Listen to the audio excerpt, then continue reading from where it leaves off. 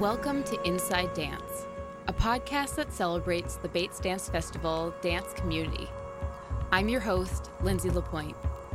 This year marks the 40th anniversary of the Bates Dance Festival. People from all over the world came together to celebrate. Bebe Miller was in attendance as a guest teacher with longtime collaborator Angie Hauser. In this episode, you will hear an interview with Bebe Miller that was conducted in 2013 while she was here at the festival restaging her piece, The Hendrix Project, with the students, as well as presenting her work, A History. Hi, I'm Bebe Miller. I'm teaching creative process and repertory. For our modern repertory class, we are reconstructing a section from my piece, The Hendrix Project, which premiered in 1991, before some of the dancers were born.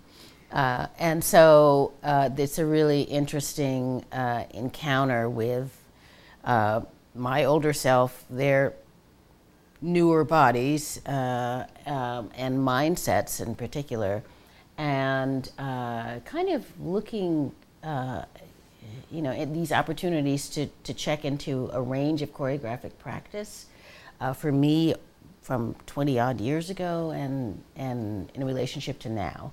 So our process entails pretty much learning very set material that was created collaboratively with a bunch of different dancers in a different dance time, and then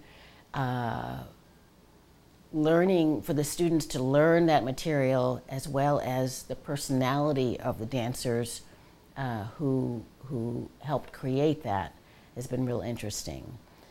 I think in all of our work we do embed ourselves into the material. So when someone who has a completely different cultural, political, social sense, maybe not even as much flowy pant leg, it's a really wonderful intersection and kind of a sometimes bumpy, but pretty fun. Right now, we're still early in the process of this transference of dance material, personality from one set of dancers to another.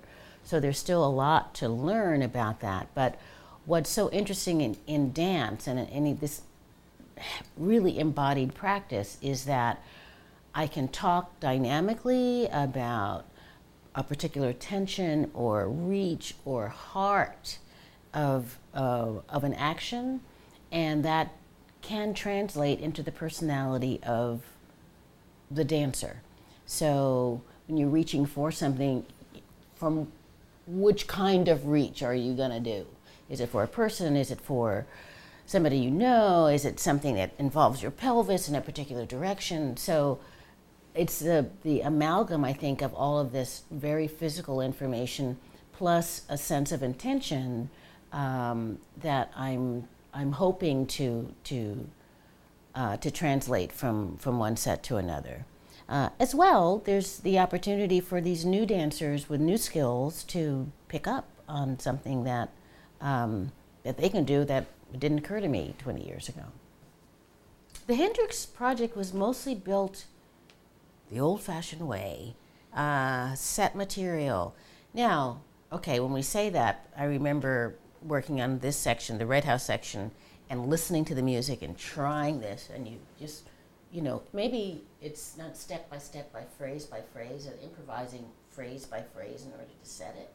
So it was a long, I think the piece took about 4 months to make, 4 or 5 months.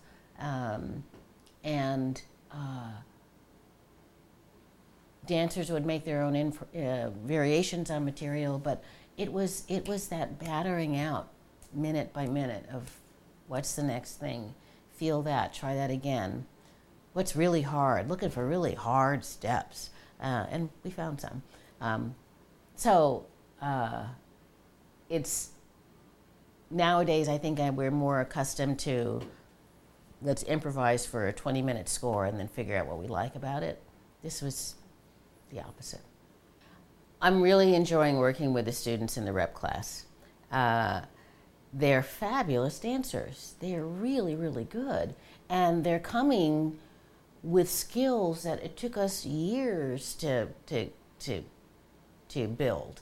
And so I think it's a testament to kind of the development of our art form and what becomes common practice over time, and those big lifts that used to be really hard, and now people know how to do that. So the what's hardest, and I think it's so interesting, is that there's a and this may be kind of dance technical language, but you can imagine stepping into who is the guy who first did the flip on the pole vault? Anyway, the guy who first went over backwards, and now everybody does that. But imagine that, figuring out, like, how am I going to take my head instead of my feet over this pole in space? If you could go back to his trying that for the first time, I think that there's something akin to dancers learning material from another age. That they have to be taught in a T-A-U-T, taught in a different way. They were taught in a different way back then than they are now. They were responsive to each other in a different way that was new, that maybe they're not even noticing that they're doing now. So this learning anthropologically as well as physically is fascinating to me. There's also the question of this piece was made for 6 dancers, and we have 12. So luckily we have twice as much space. So it gives me an opportunity to play choreographically with something I hadn't had before. So a way of blowing out material or having them make their own variations will be really interesting to do. And it's also another way for me to get to know them a bit better. I mean, everyone shows up in themselves when they are doing themselves. So looking forward to that. I come from choreography as a professional dancer. I come from hours in the studio of honing a phrase, honing why this action, why not this one, translate these legs onto these arms. So step by step by step, and I love that kind of detail. And sometimes I really miss that entry into the choreography of action. So then I'll make a choreographed piece. In our piece, A History, we use the phrase remembering, and it's really from Proust. And even though I didn't read Remembrance of Things Past, that idea of so much is contained in the gesture, the timing, that you're remembering your situation, you're replacing yourself anew in a previous part of your life, I think has relevance not only to us as choreographers and dance artists, but just as people. We encounter ourselves again and again. I think working with Daryl and Angie over these last 10, 15 years, we've all had an opportunity to encounter ourselves anew at various times. And working on this piece specifically to kind of place our bodies, and me in the room, in the studio with them, in a physical relationship that seems to evoke an earlier time, or I remember that phrase, or I remember that thing that we did. And realizing that the memory is not only the physicality, but is there music playing in the room? Was that sunny day that was really glorious, that when we had to run out because there was an errand to run? All of that is contained in the re-encounter of a physical moment. So I think that it was really fascinating for us to not quite relearn old material, but to allow it to enter or allow ourselves to encounter a duet moment out of something new. And so that was really the basis of much of our working process. I think my interest in duet work came the first time I stepped out of my own choreography. And I was watching, and I remember it was a piece called Habit of Attraction in 1987. And I was watching Nikki Castro and Scott Smith kind of figure out a relationship very physically. And I noticed that so much depended on their state of mind, their interest, what they might see in one moment from an arm, a leg, a glance. And so building on these things that were sometimes happenstance, and then trying to figure out the vocabulary, the physicality, the intricacies of that. So I think it came from watching people a lot. And then first watching on a choreographic level and realizing, of course, we're carrying our histories, we're carrying our personalities. Nikki has a way of encountering, and Scott did as well. So what is that? Why is he always behind? What is it that her pelvis is doing in relationship to his center of weight? What's that riding difference? Where is her glance against his? So trying to translate very specific physicality and into choreographic pattern, space, time, the rhythm of encounter has been real interesting. In the work, there's an interplay between choreographed movement and improvised movement, and it's very purposeful and very specific. Often when we talk about improvisation and performance, we think, oh, people can just do whatever they want. Most things that we watch are improvised at a certain level. Every choreography, anything can happen. It's the live moment that we're really interested in. So I think that we were very specific about the score, the kind of states that we were trying to juxtapose in time, what happens when, and in our process, I realized that I was less interested in repeating a particular series of movements than repeating the intention behind those movements. So we gesture out from a very real, specific place, and if we can, and it's the tracking of those places that holds my interest, and particularly in this work. So this interplay, I've always wanted to have improvisation that looks like choreography and choreography that looks like improvisation. So we're kind of like, what is that? How do you set that hand gesture, for instance? Tricky. And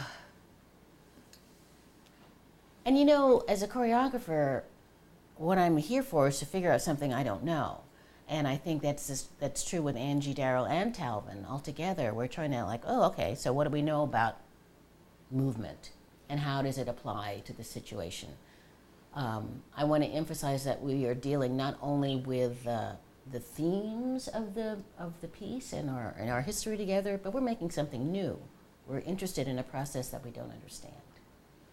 When I talk of Angie-ness or storyness, it's less to do with an unknown quality, but an amalgam of many different things.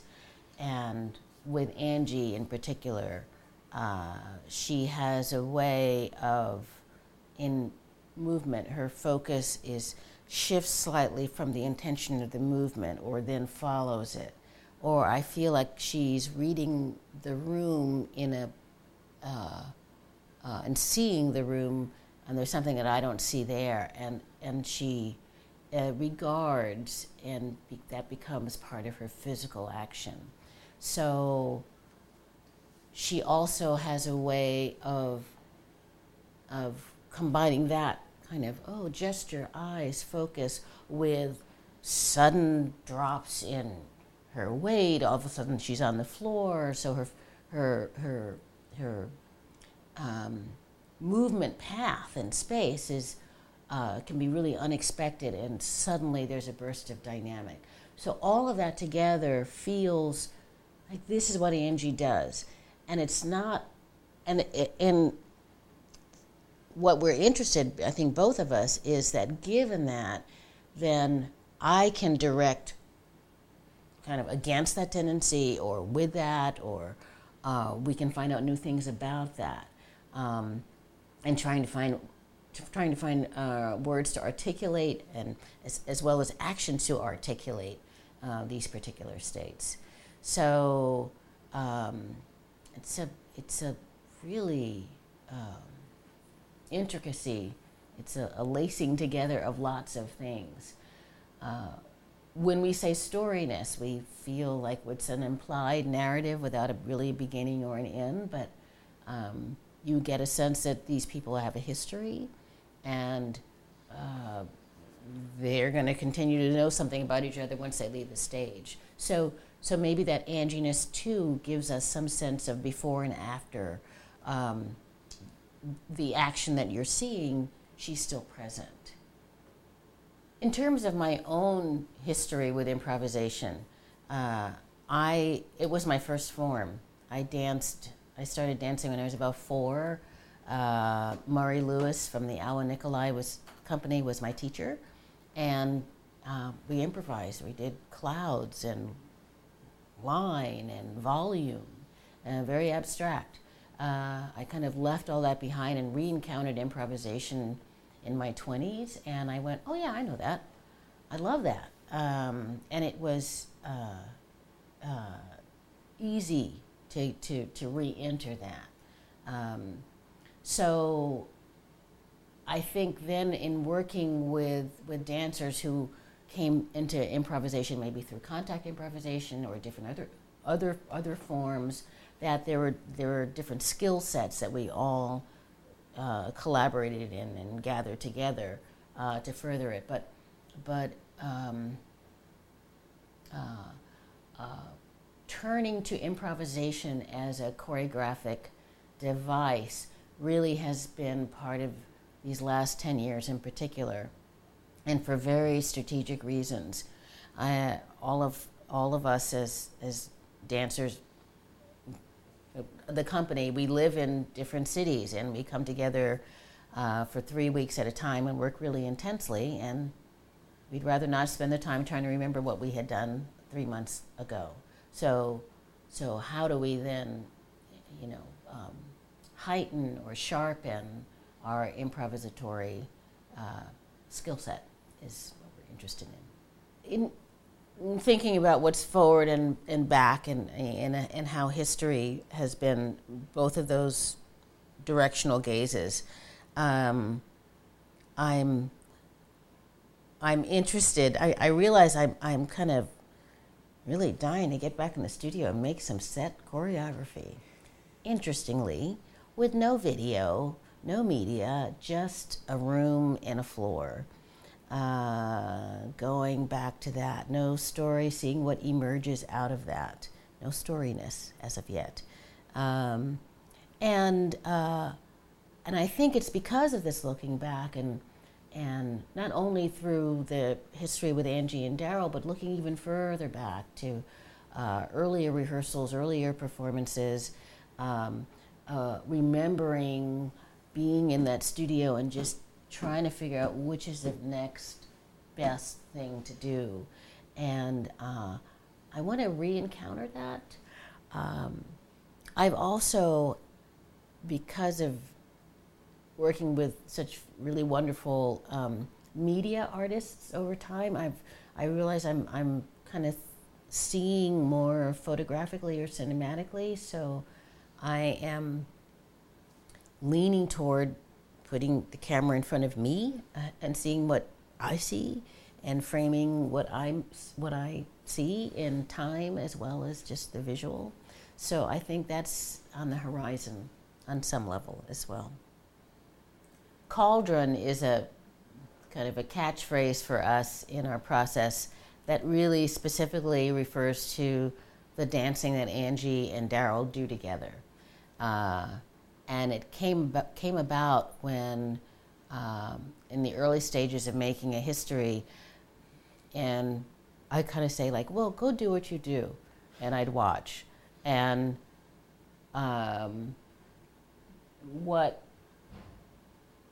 what I was looking for are descriptives of, Angie has this way of being behind Daryl while Daryl's seeing outward. Hands can't do it.